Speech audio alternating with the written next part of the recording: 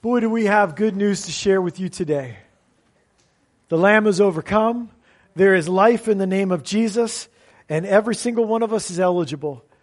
I don't know if you have received that or have not received that, but I'm going to tell you, there is no better news, there is no better life, there is no better hope.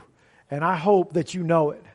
I hope that you know it in your soul because, man, oh man, it is the greatest thing there is. So I'm going to invite you, if you have your Bible with you, to turn to Psalm 40. And Psalm 40, what a great, amazing psalm. We have this week left in Psalms and actually just next week. And then we're done kind of our journey through this first book of Psalms. And I love this psalm that we're going to look at today. Talk about an incident that is burned into my memory, an incident that I remember from my childhood. I was probably, 7, 8 years old, something like that. And so my family, I have a sister who is 14 months older than I am and a brother who is 10 months younger than I am. So the three of us were kind of like, the three amigos, or what's more evil than that? We were the evil version of that, right? We made trouble and caused problems and all that. But we were kind of like a team. We were kind of a bundle, and we all came together. And yet, I had a younger sister who was born about 4.5 years after I was born. So we were about 4.5 years apart there. And remember, there was a time that we were on a trip, those family vacations that we do in the summer. Everybody piles into the car. We had a big station wagon, and we all piled into the station wagon, and we are heading down the road. I think we were going to Florida or something. We stopped at a campground. I'm not sure if it was just a break or if we stopped overnight or whatever, but this was not, when you hear campground today, if you've been camping, you think of like this multiplex with, activity centers and pools and lakes and all that. This was not that, okay? This was like somebody put a driveway in and said, there's woods, you can camp out in them and pay us on the way in. That's what campgrounds were as we were going. But this one was a special campground because it had a playground at it, which meant metal poles, swing set, and a slide that you didn't want to get on because it would burn the backs of your legs off, right? But we had been in the car for 12 hours or whatever. And so this was, nirvana. This was utopia for us. It was like, oh, there is a playground. And so we ran to the playground. Now, when we got to the playground, my brother and I, we were very interested in the swings. My older sister had dutifully picked out the best of the swings that was available. If you've ever played on a playground like this, you know that there are swings that are usable and there are swings that are not, right? My sister found the best one and was starting to swing on that. My brother and I noticed that next to this playground, there was a very interesting pond. It was the pond, the lake of slime, let's say. And as two, 7, 8-year-old boys, we thought this was fascinating and deserved further investigation. So from the playground down to this lake of slime, we walked down this incline to the edge of the pond. And, we had a very deep discussion about how thick do you think that scum is on top of the pond? How deep do you think it is? What do you think would happen if we jumped in? We took sticks and rocks and experimented, that kind of stuff, right? And so as we finished our philosophical discussion and we were turning around and heading back up the incline to find the swings that were left, my little sister did what any little sister would do. She had decided that what we were doing as her big brothers was fascinating and she needed to be a part of it. So she came barreling down this incline. But her brakes did not work. And she went right in and disappeared below. At this point, my brother and I did what any good big brothers do. We ran. And my mom was coming towards us, and we were like, save her, and we are disappearing, because somehow this is our fault. And my mom raced into the lake and picked her up out of the lake, and she had green stuff all over her. And I'm pretty sure we weren't camping there because there was a lot of upsetment about the fact that we had to get cleaned up before we got back in the car and moved on to stuff. And every time I read this psalm, that's what I think of. I think of the lake of slime. I think of the pond with scum. And so it's going to be an interesting psalm for us to read today. David uses this imagery about being stuck in muck and mire and talks about how God has done something for him that is unimaginably good, delivering him from something that is unimaginably dirty and gross and messy and hopeless. It is not the most flattering picture of David. And in that, we find a deep lesson because it is a song of praise to a God who saves. But that God has to save people who don't look so good before he saves them. It is a song that doesn't shine a light on the people. It shines a light on a God who rescues and a God who saves. So let me ask you, does anybody here have a personal story about how God rescues? About how God heals, about how God saves?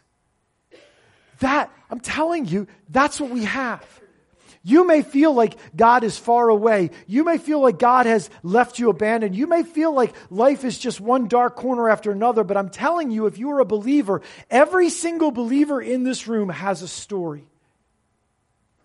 Your story feels to you, maybe because it's your story, maybe you think it's dull or tired or dumb. Maybe you are bored with it. Maybe you are embarrassed by it. But I'm telling you today, you have a story. And the point is not what you look like in that story. The point of your story is it's a story about God's patience and God's kindness and God's goodness and God's love. It is a story that shows him to be great and awesome. It is a story that is supposed to unveil the majesty of the grace of God. That's the story we have. Love that is lavished on us and poured out on us. And what we get to do is we get to testify about that. It is the greatest privilege that you have in this life. That you have been a recipient of God's amazing grace, of a saving, loving, healing, redeeming God. And that you get to testify that God is like that. When was the last time you testified? When was the last time the story of God's grace in your life spilled off your lips? How regular does that come up in your speech, in your conversation? I'm not talking about, when I say testified, I'm not talking about just something long, long ago. I was saved when I was 4 years old. I'm going to be older than that next week, right? I'm not saying I have to reach back 40 some odd years to 4 years old to testify. I'm saying God is still saving and redeeming and healing and fixing messes that I make and rescuing me from, right? My story is ongoing. And here's the deal. That's all we got. That's it. We as a church, we don't have anything better or more or really beside that. That's it. We have a God who saves, a God who is good, a God who reached out and rescued us, and that's it. I don't have great advice for you. I mean, there are principles in the Word of God that we can learn from, but all of that stems from a God who is great enough and good enough and loving enough to save us. And if I don't have that, I don't have anything. So if you come to church and we gather together and we worship the name of the Lord, we don't worship the name of the Lord because we're celebrating that we're better people. We come together to worship the Lord because He is great and good. And if you don't want that, then we got nothing for you. All we have is a God who saves, and that's all we need. It's more than anything else. And it's the only thing that desperately meets the need of our soul. And so our story goes on. I pray that as we talk about this today, that you see that you have a testimony and that you have an opportunity to testify about what God is doing, what God has done. I'm not saying that you don't have problems in front of you. I'm not saying that maybe it doesn't feel dark and lonely and hard, that people haven't betrayed you and hurt you, that you are not well aware of the brokenness that exists in your life at this moment. I'm not saying any of that is not true, or that faith just washes it away and it isn't there. But I am saying you have a choice about whether you are going to make the conversation of your life about those things, or make the conversation of your life about that one. That's what you have the choice over. And that choice is between life and death for you. And that choice is between life and death for the people around you. Will you live a life that testifies? Every single day, we have a chance to testify about God. In normal conversation with the people around us, the question is, do we? So let's go to Psalm 40 and let's start with the first 3 verses. And we're probably going to spend most of our time just on these 3 verses because this is the testimony. This is the song that David writes to testify about what God has done in his life. So Psalm 40, start at verse 1. It says this: I waited patiently for the Lord. He turned to me and heard my cry. He lifted me out of the slimy pit, out of the mud and the mire, and he set my feet on a rock.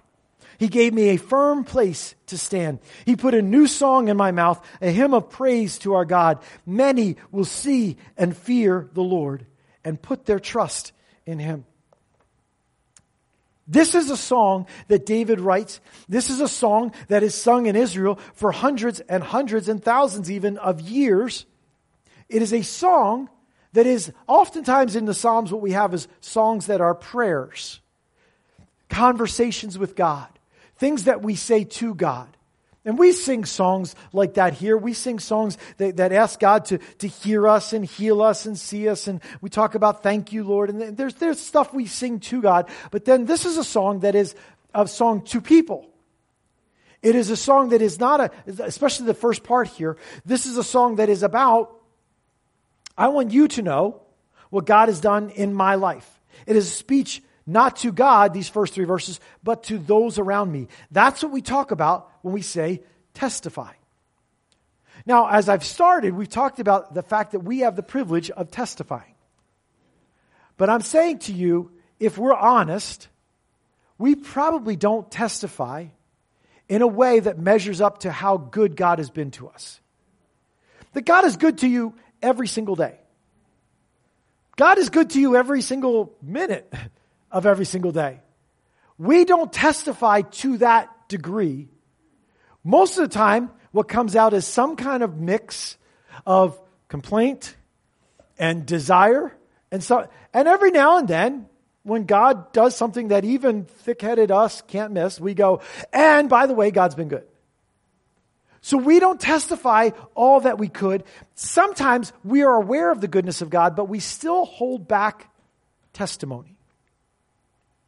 Why would we do that? Why do you do that? Why are there times where you stop yourself from saying what should be coming out of your mouth? Sometimes it's because we're scared of the reaction. We're scared of whatever shade of negative might come back our way that we imagine could be their response. But I think one of the reasons that we don't testify is because what we see here in David's talking about God's work in his life requires a humility that's hard to come by. David is not ashamed. David is not scared to talk about the reality of the mess that he makes when he takes his life in his hands. God is the hero of the story, not David. David is the one who needs saving. That need for saving does not go away after you become a believer. You can still, and I've seen you and you've seen me, we are still well capable of making messes. We are still well capable of trying to pick our life up and make it our own and do our own thing, right? So the ability to make a mess and the need for saving does not end when God saves me and makes me his child forever. I still am walking this life and I am still able to break things, and I'm still called to turn those over to God. There are times in my life where I get hurt by other people, that other people do what they shouldn't done. I can find myself in very dark places in life, and I still, even though I'm a child of God, still need God to come and be Savior, rescuer, healer, redeemer in my life. So that humility is a place we start. Oftentimes that is the challenge, and that is what makes it so distasteful that we turn away. But David starts with this: I waited patiently for the Lord. Now, let's just say this. Most of the time, maybe not most, a lot of the time that we find ourselves in messes, sin, problems? It's because we couldn't wait. We know what God should be doing. We know when God should be doing it. We know how life should be. We know what life should be. And so David starts off with, I waited patiently for the Lord. Many times my sin comes from an unwillingness to wait. And so because of that, God says, not now. And we say, yes, now. And so we take matters into our own hands and we do things that we shouldn't do. Sometimes we do things that we shouldn't do because they are explicitly wrong. Don't lie. Don't steal. Don't be sexually immoral. God says, wait. I say, no. I'm going to do it anyway. And the world around me cheers me on. You got to get what you need. You got to be happy. And we think we've justified it because God didn't come through anyway. But what God said to us is wait. And we said no. David starts off the psalm by saying, I waited patiently for the Lord. And I want you to know what happened when I waited patiently. Other times, it's not bad things that we're doing. It's even things that are regular things or could even be seen as good things. But we do them outside of God's timing, outside of God's power, outside of God's direction. Maybe, you want your kids to behave, and so that's a good thing. You should do that. But you do it outside of God's strength. You do it outside of God's patience. You do it outside of God's compassion, and it becomes a bad thing, even though you're trying to do a good thing. Some people, when they are single, it's not a bad thing to find somebody to be connected to and to have companionship in life, but they don't do it under the direction of God. They do it in desperation. People want to fit in, and so they blend themselves in, even though they're not following what God asked them to do. There are things that are normal things to do, but when we take life into our own hands, we make a mess. And some of the challenge in our lives to see, to taste, to experience the goodness of God is, will we be patient enough to wait? Or will we decide that we've waited long enough and God hasn't come through and so I'm done? God, it must be that you failed. We forgot all about the eternal promise that we had. We forgot all about how life is short and brief and a mist and a moment. We forgot all about that. We've waited long enough and now how many people do you know who walked away from faith or never came to faith because in their evaluation of God's work, God never came through? You know what the issue there is? Impatience. We will not wait, and it is a willfulness inside of us. We will not wait for God. Whenever we turn from God's work and God's strength to our own, we inevitably bring destruction to our lives. Even when you're trying to do good, when you turn from God's direction, when you turn from God, from faith in Him, you bring destruction to your life. Paul says it like this in Galatians 6. We reap what we sow. If you sow to the flesh, you reap destruction. If you sow to the Spirit, you reap life. Paul says it cut and dry. David says here, I blew it. I went my own way. I did my own thing. Now in America, go your own way, do your own thing is freedom, independence. I want you to pick this up. David says it's deadly. You will make a mess if you go your own way and do your own thing. It's not that God hasn't made us individuals. We're all unique individuals. But God has not said, well, go do whatever you want. Do what makes you happy. God did not write, I know this is blasphemy, but God did not write the Declaration of Independence. We hold these truths to be self-evident. We are all men are created equal, and we are given life, liberty, and the pursuit of happiness. Yes, we should be able to pursue happiness. That is American, and oftentimes it is a tripping point for being godly and people of faith. God does not say to you, go find happiness somewhere. He says, come, follow me, trust me, give me your life. And so here David says, I went my own way. It is a psalm about drowning in the consequences of your own sin. David says, I made choices that weren't godly choices, and I'm facing the fallout of those things, and now I wait for God. Isn't it interesting that most of the time we find ourselves in messes because we can't wait, and then we turn to God when we have to wait? Do you see the grace of God in that? Like, we would not do what we need to do to experience the goodness and the wonderful love of God, but God forces us to by taking away all our options. So here David is, he describes himself in a pit, stuck. He is desperate, he is helpless, and now he says, I wait patiently for God, because he has no other choice. And so all of that sets this up, because this to me is amazing, great news. And I hope it is news that you will live by and news that you will share. Because here's what David is saying in it. When I was stuck in my own sin, when I had made my own mess and I was desperate, the end of verse 1 says, he turned to me and heard my cry. He turned to me and heard my cry. So David says, I ignored the Lord, I went my own way, I made my own mess, and when I cried out to the Lord, he said, yes. What are we going to do? This is incredible news. I don't know if you understand how incredible this news is.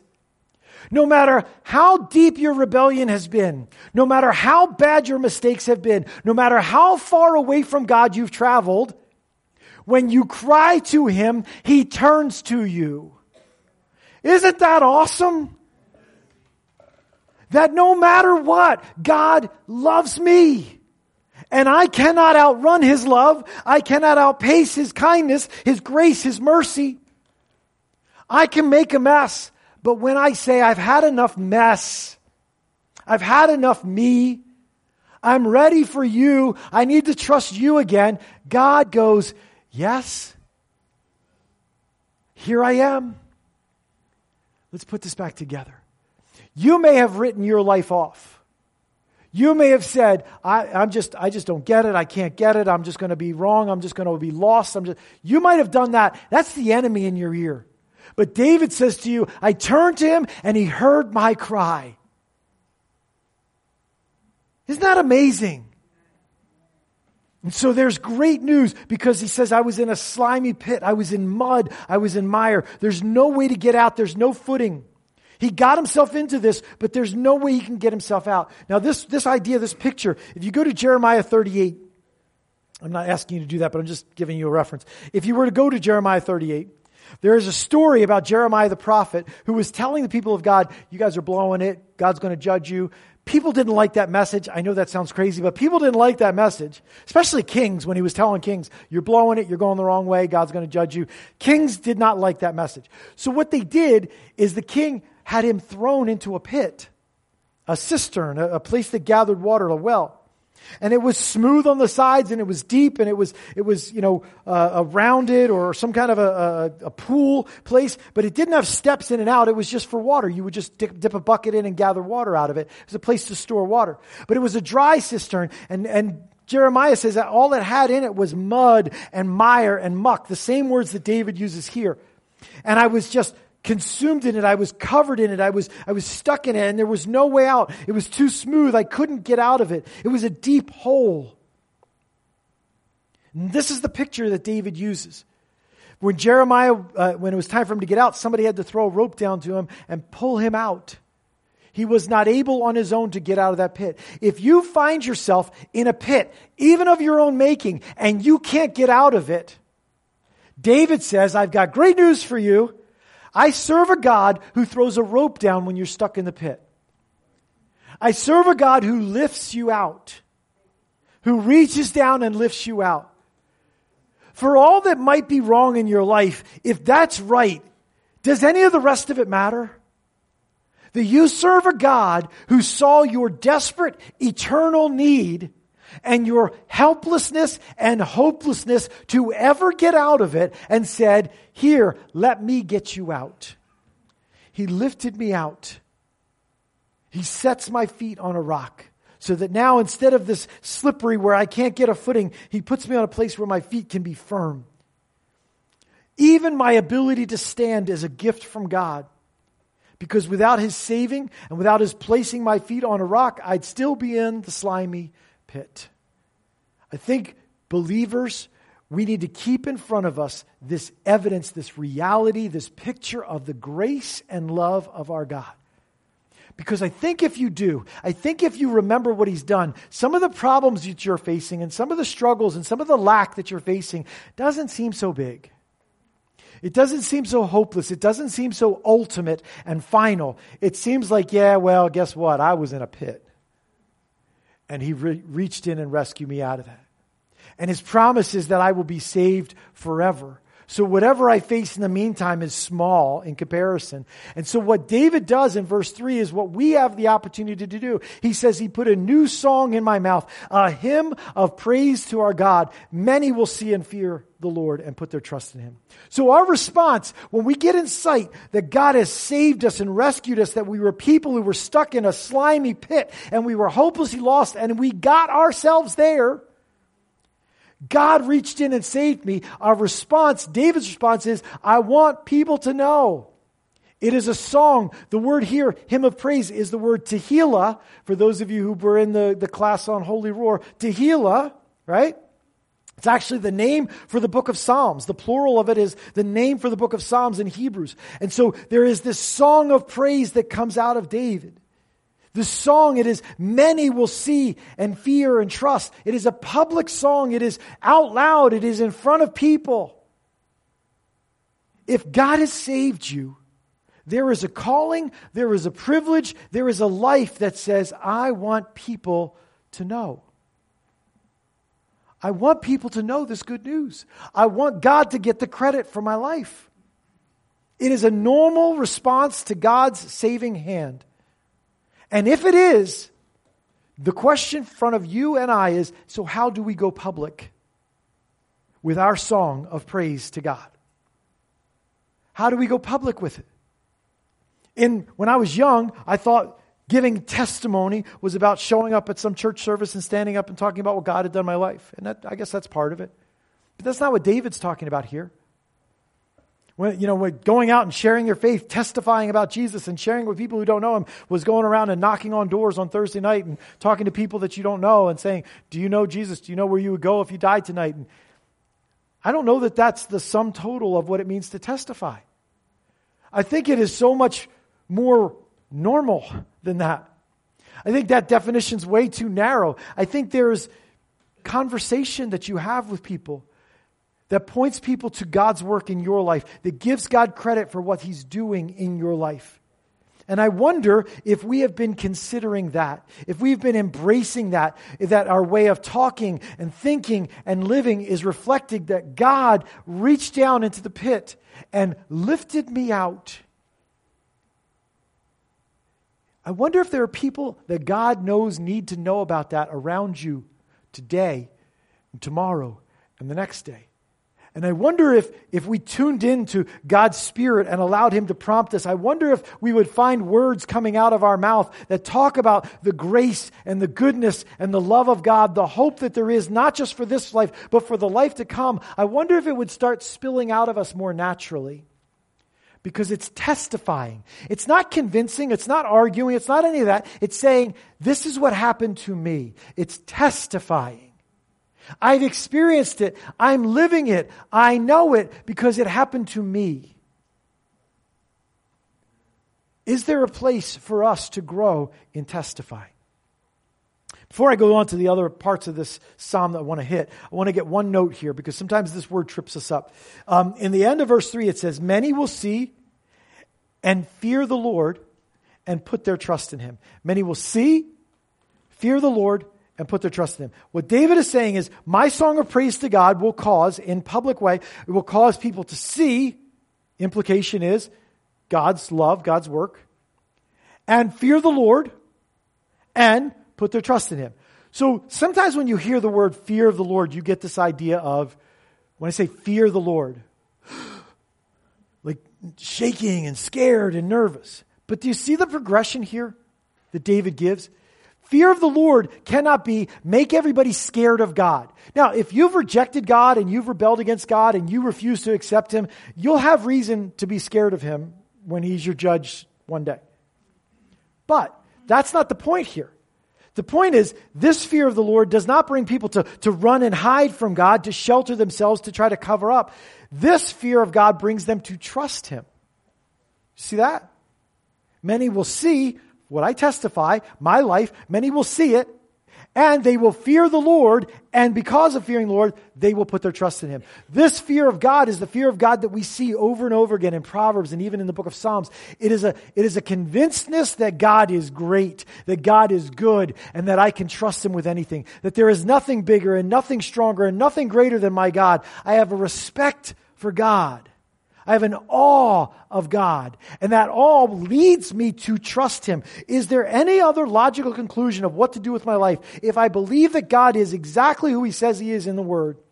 Is there any other thing to do than just say, God, here's my life. Take it, use it, do with it what you want. I don't think there's any. So that's the fear of the Lord. And keep that in mind as you read through Proverbs and even Psalms. When it talks about the fear of the Lord, even the fear of the Lord being the beginning of wisdom, it is not about making people afraid of God. It is about giving people the sense of how awesome He is, how majestic He is, how great He is, and how great is His love towards those who trust Him. Right? Fear of the Lord. All right, then David goes on. Verse 4 and 5, he says, "Blessed is the one who trusts in the Lord, who does not look to the proud, though to those who turn aside to false gods. Many, Lord my God, are the wonders you have done, the things you have planned for us. None can compare with you. Were I to speak and tell of your deeds, they would be too many to declare." Do you feel like that with God? See, David says, I can never run out of things to say about God. If I started talking about how good God has been and what He has done, I can never run out of the good things that God has done. Now, maybe today, like I said, maybe you're in crisis, maybe you're in a dark moment, and it's hard to call. I wish I could call to mind some of the things that God has done. But listen, do you really believe that God hasn't done anything for you? Do you really believe that God isn't doing anything for you? Or do you think that maybe you just have your focus on a different place? Right? So David says, if I started focusing on all the things that God has done, your deeds are so many, I could never get to the end of them. I could never tell all of them. And we saw last week this word blessed. This is the life you want to live. The life you want to live, according to David, is the one who trusts in the Lord. A life that is lived trusting God. Now, why wouldn't someone trust God? David says it's because they are proud. They look to the proud, to those who turn aside to false gods. The proud, there will always be a conflict. And I just want to mention this so we can move on to the last part here. But the proud, there will always be a conflict between faith and pride. Believers, check yourselves on this. Christians cannot do pride and faith at the same time. There is no room for proud faith. I don't go marching and I'm so proud that I have faith. There is no pride. You cannot be a Christian in pride. You know what I mean? I'm not saying you can't be a proud Christian. People, many are. I'm just saying you're not living by faith when you're proud. You're living in a sense of self-confidence. It is the world's way of feeling strong. Too often, pride is what keeps us in the pit because it promises us that we're strong enough and we're smart enough and we'll figure it out and we'll get out. But pride keeps us in the pit. When we put our trust in ourselves, it is in some way just what he says, a false god. We turn aside to false gods. Pride sells us a false god. Me. I'll be my own savior. I'll be my own answer. I'll be my own rescue. And ourselves, the self-God is one of many false gods, none of which actually save us. They promise to, but they don't actually come through. They like, we're down in the pit, and the false god comes and says, oh, this pit, man, I'll tell you what, this is awful, this is terrible. Let's redecorate the pit. You know, put up some shades over here, and pretend that slime doesn't stink like it does, and spray some Febreze, right?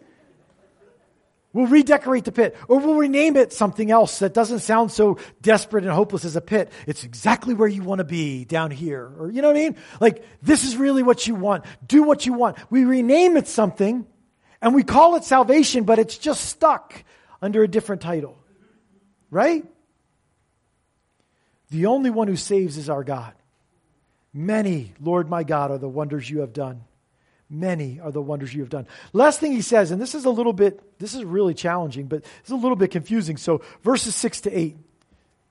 Verse 6 starts, sacrifice and offering you did not desire, but my ears you have opened. Burnt offerings and sin offerings you do not require. Then he said, here I am, I have come. It is written about me in the scroll. I desire to do your will, my God. Your law is within my heart. So you read that, and you're in the Old Testament here, in Old Covenant, where they're going on some regular basis to the tabernacle or the temple, and they're offering sacrifices and those kind of things. And he says, you don't want sacrifices and offerings. In fact, you don't require them. I'm like, what? I just read Exodus and Deuteronomy. I'm pretty sure he required sacrifice and burnt offerings. What are you talking about here? This doesn't make sense. And so David's making a point, and it's a point that was meant to shock them, to show them the real truth here. What David is saying is the obedience, the going through the motions, the doing the actions that look religious are not what God wants. God is not asking you to just follow a set of rules. Kind of like Jesus' point in the Sermon on the Mount. The offering, the sacrifice are supposed to represent your heart, not be in place of your heart. When we go through the Sermon on the Mount in the fall, what you're going to see is that there are laws that were given in the Old Testament, and they followed those laws to the letter, but they missed the whole point. And so Jesus keeps bringing them back. You think that the law saves you, but the law condemns you because you don't live it from your heart. You don't live it all the way through. And so David is saying, God does not want your empty offerings and your empty sacrifices. God does not want you to follow the rules with an empty heart. God does not want your good luck charm obedience. The people who come to church because something's going wrong in their life, and if I go to church, then God will do good things. God doesn't want that. God wants you to come so that you will know Him, that you will know His love and His passion for you. God wants you to live, to serve Him, to be close to Him, to love pouring out your life for the one who gave His life for you. That's what God wants. Let me give you a very practical illustration of this, and they don't know I'm going to do this, but last night, we're practicing for worship team. I say we very loosely because I was not, but there was worship team practice going on here. And I'm sitting out here, I'm sitting right back here, and I'm watching them practice. And so sometimes stage can be a tricky thing. Stage can be a thing about ego and look at me and I'm up here and whatever. But here's what's going on last night while they're practicing. These folks are just worshiping the Lord. They are getting moved and just you could just watch them. And they don't know I'm watching them and picking this up. But I'm like, isn't that cool? Nobody's out here except me sitting back here. And they're pouring their hearts out to God. This is what he's talking about. He's saying, I don't want you to get up on Sunday morning and put on a show and think you checked something off for God. I want it to come from down inside of you. I want it to be real. I want it to be alive. I want it to be breathing inside of you. I don't want your sacrifices and your offerings when it's just like, well, God, did you see me do that? I hope you like that because whatever. It's, Lord, I cannot believe you've been so good to me, to choose me, to pick me, to love me, to care for me, to give your life for me. Oh, I want to show the world about it. That's what it is. Is that what we have? Is that how we live? That's what David is saying here. And that's what God wants. I desire to do your will, God. Your law is within my heart. I want you to have my life. Can you say that your life reflects a testimony of a God who is trustworthy? A God who saves? Do people see that God is good by the way you talk, by the way you act?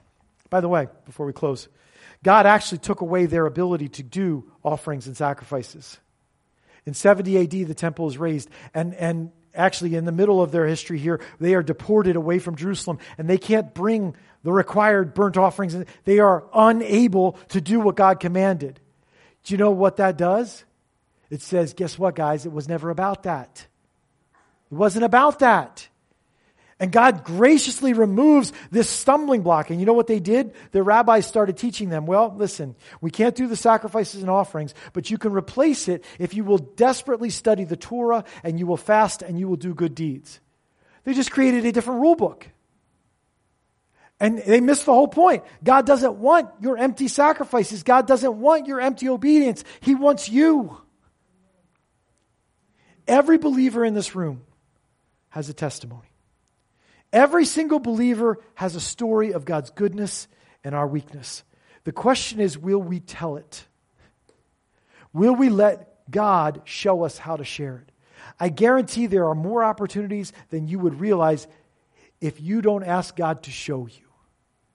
So as we close today, I'm asking, will you say, God, show me?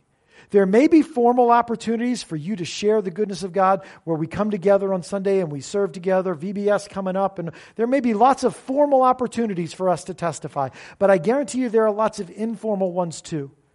Ones that will be Spirit-directed in your life. And if you will tune in and let God use you, your life and your experience with God can be a testimony, just like David's was, about a God who saves, a God who reaches down in the slimy pit that I put myself into and rescued me anyway, because when I cried to Him, He turned to me. And you can give praise and glory to our great God. The question is, will we? And that question, that invitation is answered as we walk out of this place today. So let's stand together. Let's commit this to the Lord. And let's go from here ready to be faithful in our testimony about what God has done in our lives. Let's pray.